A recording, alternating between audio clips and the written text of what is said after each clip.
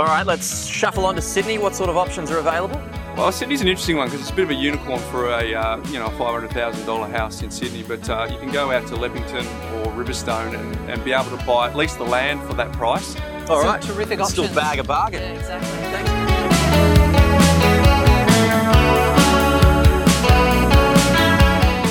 Hello, my name is Jan Wisniewski and this is The Strife, a podcast thinking about issues in Australia with the long term in mind.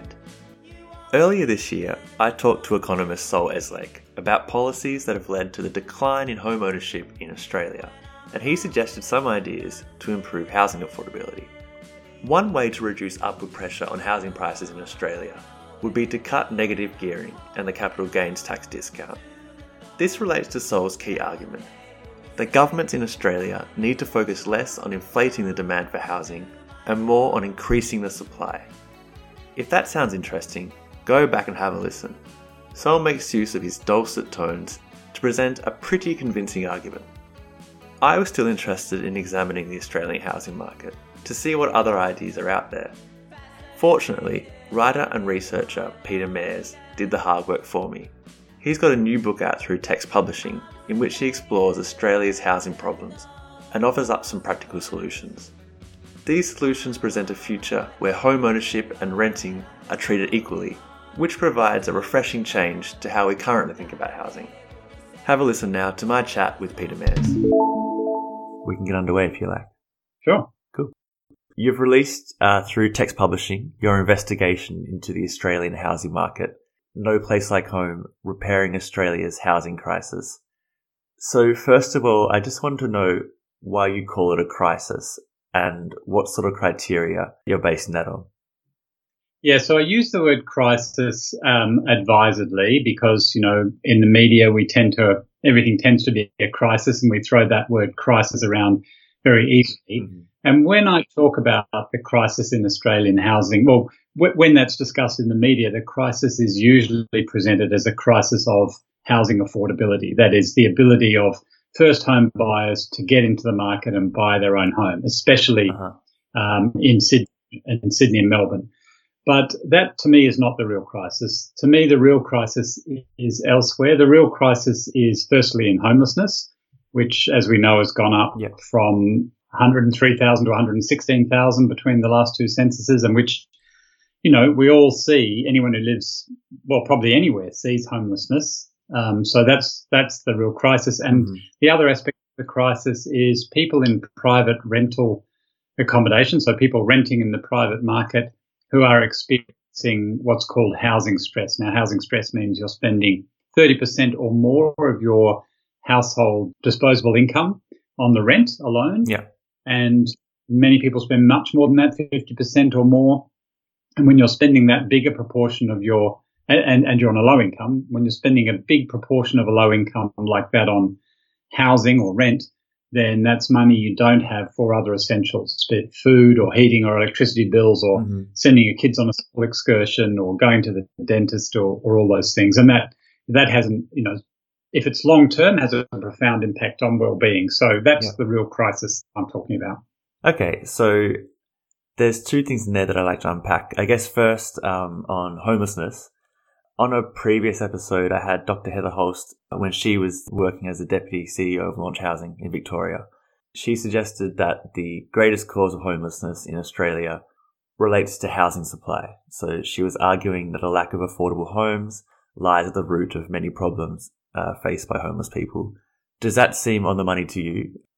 Yeah, I would put it slightly differently in that so the chapter in my book where I talk about this is called It's Not Always About Housing. And so the causes, the triggers of homelessness are often other things. So it might be domestic violence, which is a big trigger of homelessness. It might be mental illness or addiction. And these things are not, these things often overlap. So someone who's been a victim of family violence may also have addiction issues or may have a mental illness, and the things may be interconnected.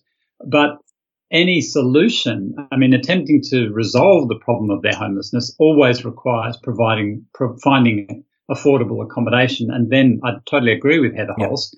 There's a total lack of affordable accommodation. So you can't resolve people's homelessness, even though, it may not have been triggered by, it may indeed, of course, be triggered by being kicked out of a long-term rental and not being able to afford a new one. So it can be triggered by housing affordability directly as well, and I should say that. But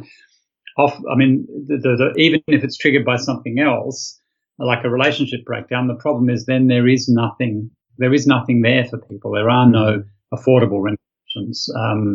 Anglicare does a rental affordability snapshot every year. They survey 67,000 online listings of properties, and their surveys found for a single person on the minimum wage, fewer than 3% of properties were affordable.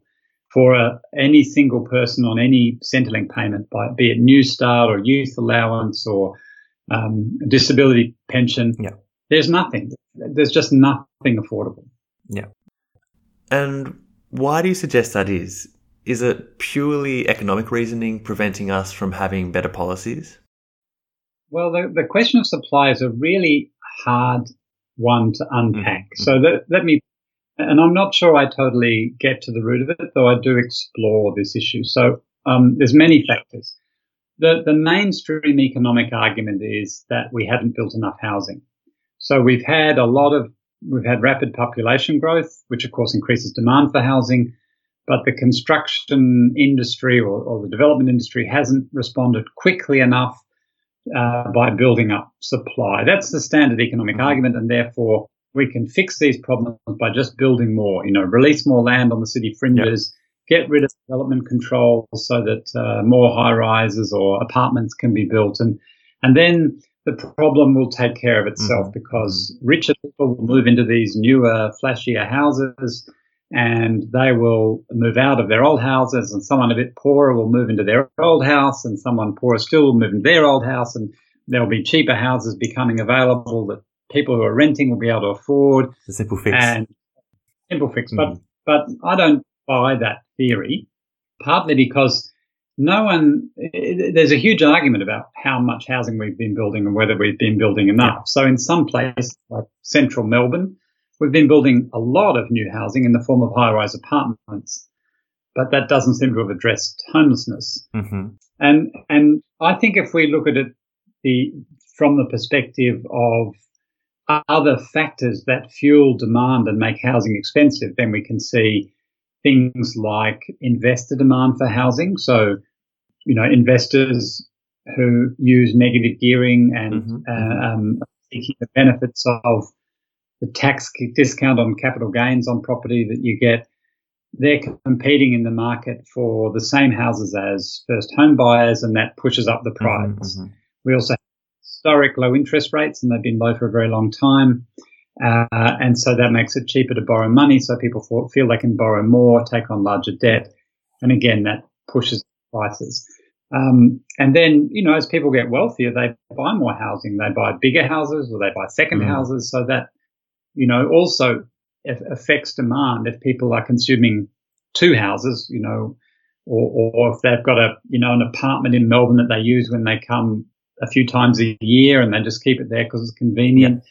So there's lots of factors that affect demand and supply of housing. And the third thing I'd say, the key thing is, and it's noticeable all around Australia, that we have not been investing in what's called social housing. Mm-hmm. So social housing is housing that's offered to people on low incomes at a fixed proportion of their income. So no more than they pay 25% of their income in rent. So people on the pension, people on benefits of various sort. Australia, about 8% of Australian housing used to be social housing. Now it's down to 4.2%. Okay. So state and territory governments haven't been building enough social housing, and whether that's housing that's owned by the state or owned by community sector organisations, we need to build more of that to really provide a supply for people at the bottom end of the income scale. Mm-hmm. Looking at the market on a bit of a wider scale, and I guess I've heard it many times in my life that the Australian dream is to own your own home. Through your research for the book, did you kind of find that this dream might be over? Well, first of all, we need to question that dream a little bit. So until the Second World War, home ownership, or until after the Second World War, home ownership in Australia was only at around 50%. Okay. So it's not the case that we've always been a nation of homeowners. That's one thing to say. The second is that we became a nation of homeowners very rapidly in that post-war period under Robert Menzies. So we went from being about 50% of us owning homes to about 72% of us owning homes in a space of about 20 years. And that at the same time as we had mass migration and a baby boom. So it's a pretty amazing thing that happened. And it didn't just happen because that's what everyone wanted. It happened because Robert Menzies, as Prime Minister, deliberately encouraged it.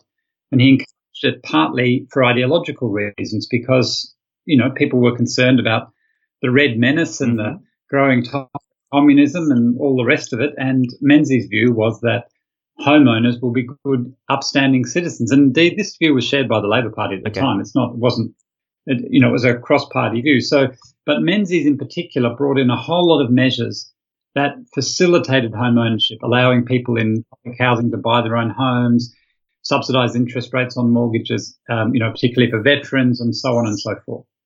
Yeah, it probably shows my naivety in my youth that I didn't really realise that it was policy-driven and based on ideology at the time. Well, but also I think, there are benefits of home ownership, and I wouldn't deny that. I mean, owning your own place has benefits because you have control over it. You can't be kicked out. You can do what you like to it. But what people want above all, and so people will pay for home ownership. I mean, they will save hard for it, and they'll save up for it, and they'll work hard on fixing their house up and all the rest of it. But at the moment in Australia, we subsidise home ownership, and we subsidise it through the tax system. So if I make a big capital windfall gain on my own home, as I have done, then I don't pay any tax. Right?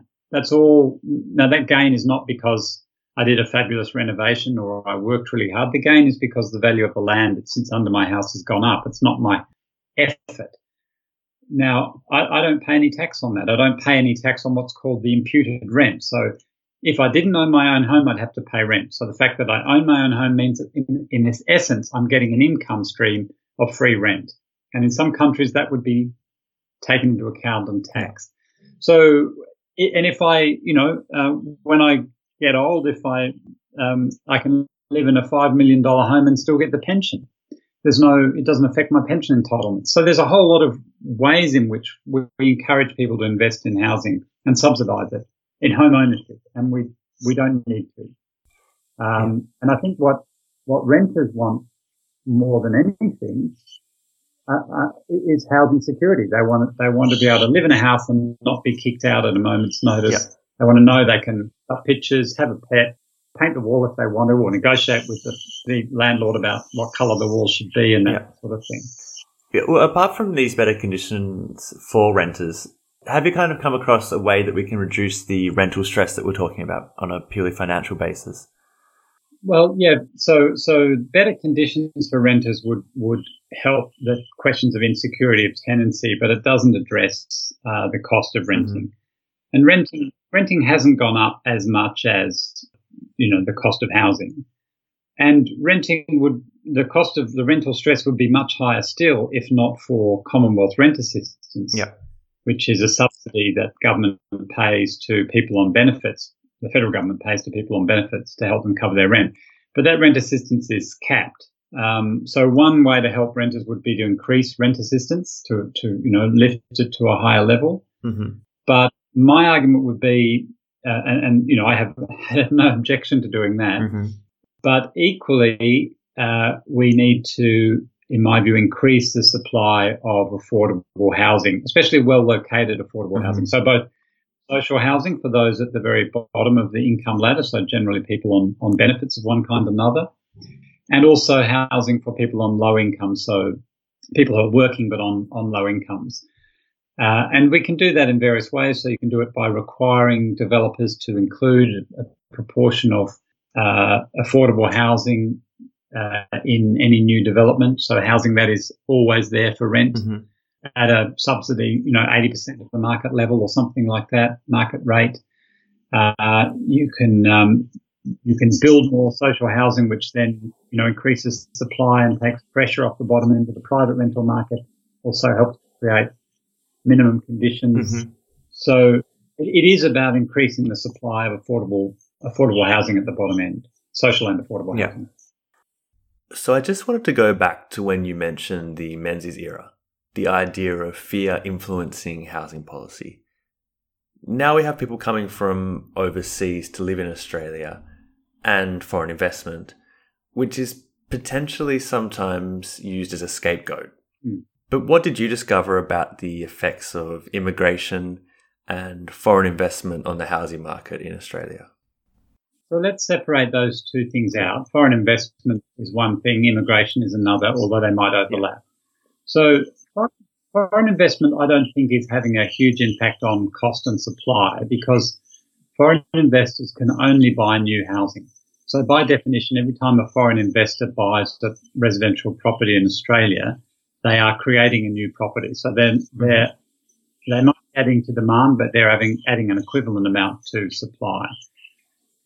Where I think foreign investment has an impact is that it changes the nature of what we build. So a lot of the apartments built in central Melbourne or probably central Sydney and Brisbane as well have been built as investment vehicles for overseas investors. And that means we get a particular type of accommodation, high-rise apartments that are not energy efficient, that are not affordable for low-income earners because they have very high running costs in terms of heating and cooling and also in terms of body corporate fees and things like that, and also change the cityscape so that we get, overshadowing, wind tunnels. So I think that foreign investment skews the nature of what gets built rather than increasing prices or reducing supply. Yeah. Turn to immigration, that's different because, of course, every time you add someone to the population, and indeed, the birth rate comes from it too. If more people without more housing, then that will push up the cost of housing. There's no doubt about it. And yet we know that the two don't have to go together because in the Menzies era, as I say, we a massive increase in population from immigration and a baby boom, and we had a dramatic rise in the number of people who owned their own homes. So we obviously built a lot of housing at that time and kept up with So immigration is a factor, but as I say, it's just one factor amongst many: low interest rates, investor demand, negative gearing, wealth that also affects house prices. And we should remember too that quite a lot of immigration these days is temporary migration, which is another subject written about, and that can go down as well as up. So we have at the moment something like 500,000 international students in Australia, students and student graduates, and government's made it harder for them to continue on to become permanent residents now after they finish study. So we may see that those numbers go down. And there are a lot of international students, for example, living in the centre of Melbourne, either in rented apartments or in student-specific accommodation. And if the numbers go down, we may find we've got empty apartments and empty student accommodation. Okay, so this is a podcast that looks at issues in the long term. And what I'm getting from our interview today, that there are many different factors in the mix related to Australia's housing market. And you also mentioned a little bit about challenging the idea of the Australian dream of owning your own home. So I wondered, looking into the long term and casting your eye there, what, potentially not an ideal, but what would you see as a better housing market in Australia? What sort of design would you give that? So it would be a market where being a renter, you didn't get penalised for being a renter, where renting was a legitimate choice and one that wasn't a second best option or a last resort option compared to home ownership. Okay. And so that would be a system in which we taxed housing differently. So my suggestion, my recommendation is one in which we have a broad-based property tax instead of stamp duty. So there's lots of reasons for this. At the moment, stamp duty, people will be aware, is something you pay when you buy a house. So you pay it when you can least afford it. It's an extra, depending where you are, $10, $30, $40, $50,000 or more on top of what you're already spending to buy the property. A broad-based property tax would spread that out over time. It'd be more like paying your rates. You'd pay every quarter or every year, you'd pay a few $1,000s. And so there's a benefit there, making it easier for home buyers. But also the other benefit is it doesn't lock people into housing, because at the moment, say you're living in a big house and you think, well, I don't need this big house anymore. My kids have left home. I'd like to move somewhere smaller. And then I look around and think, if I'm going to move, I'm going to have to pay all this stamp duty. That's just money down the drain. Yeah. Whereas if it was a broad-based property tax paid year by year, I'd think, if I move somewhere smaller, I'm going to pay less property tax. And therefore I'd have an incentive to do it. And I'd free up housing that's underutilized because there's just me and my partner rattling around in a family home, for someone who can use it more efficiently and more effectively. It also mean I'd be more likely to move city to a job where my skills are better used. So there's a productivity gain for the economy from this too. So economists and the housing industry and the welfare sector all agree stamp duties are it's a kind of perverse tax, and it would be better to consider a broad-based property tax. And then also that would mean we'd have less incentive to keep investing in housing and borrow so much money to buy housing, because the more expensive the housing you buy, the bigger the tax bill you're going to get over time. And so it would create a kind of discouragement to constantly investing in our housing. I mean, you could do other things too, like make it, include the value of your primary residence as part of the consideration of whether or not you get the pension. I think that's perfectly reasonable, Sean.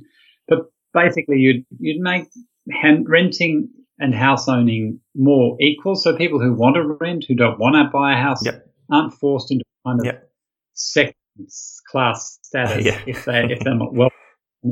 People who rent at the top of the market, they're fine, but people on medium or low incomes struggle to find decent accommodation.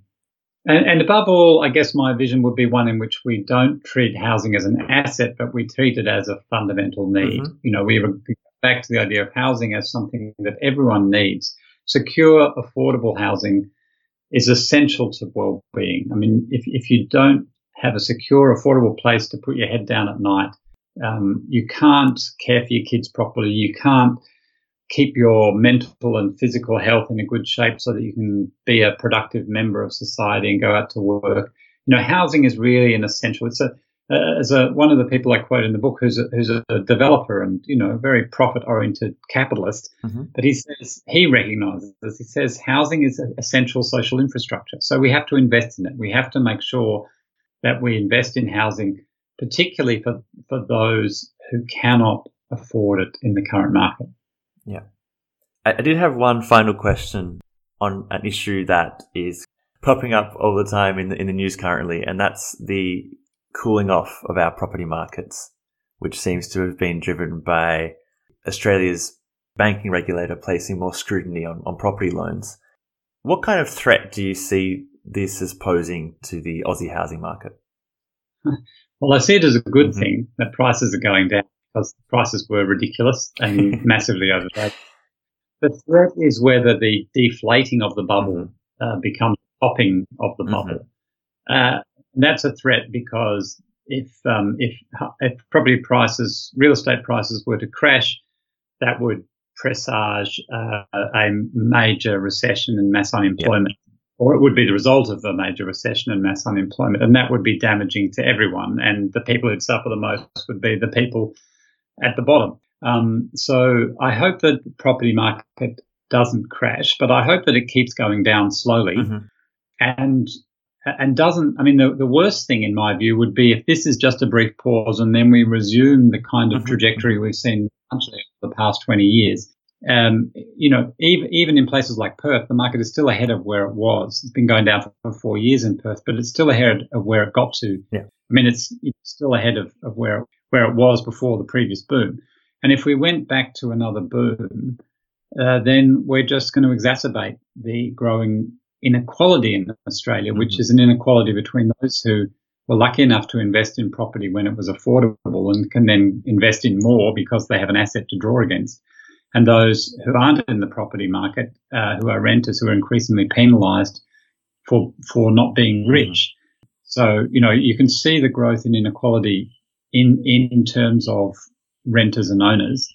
And if we saw a return to rapid real estate inflation, then we're going to see that inequality exacerbated. So, yeah, my hope would be that the gradual decline in property prices continues, then levels out, and doesn't grow in the crazy way that it did in the past.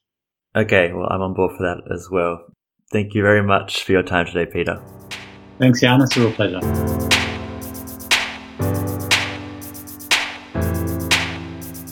That was Peter Mares, author of No Place Like Home, Repairing Australia's Housing Crisis, out now through Text Publishing. Whether you're keen on renting or would prefer to own your own place, all Australians do deserve a home, and Peter has outlined some ways we can make that a reality.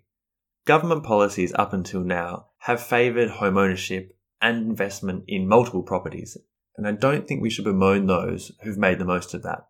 But it's worth now reflecting on a system that does shut people out of having a place to stay. Okay, that's it from me. I'll leave you with a song from Melbourne musician Candy. It's a track titled Apartment in the City, and you can find it on his Bandcamp as a pay what you want download. Thanks for your time, and thanks for listening.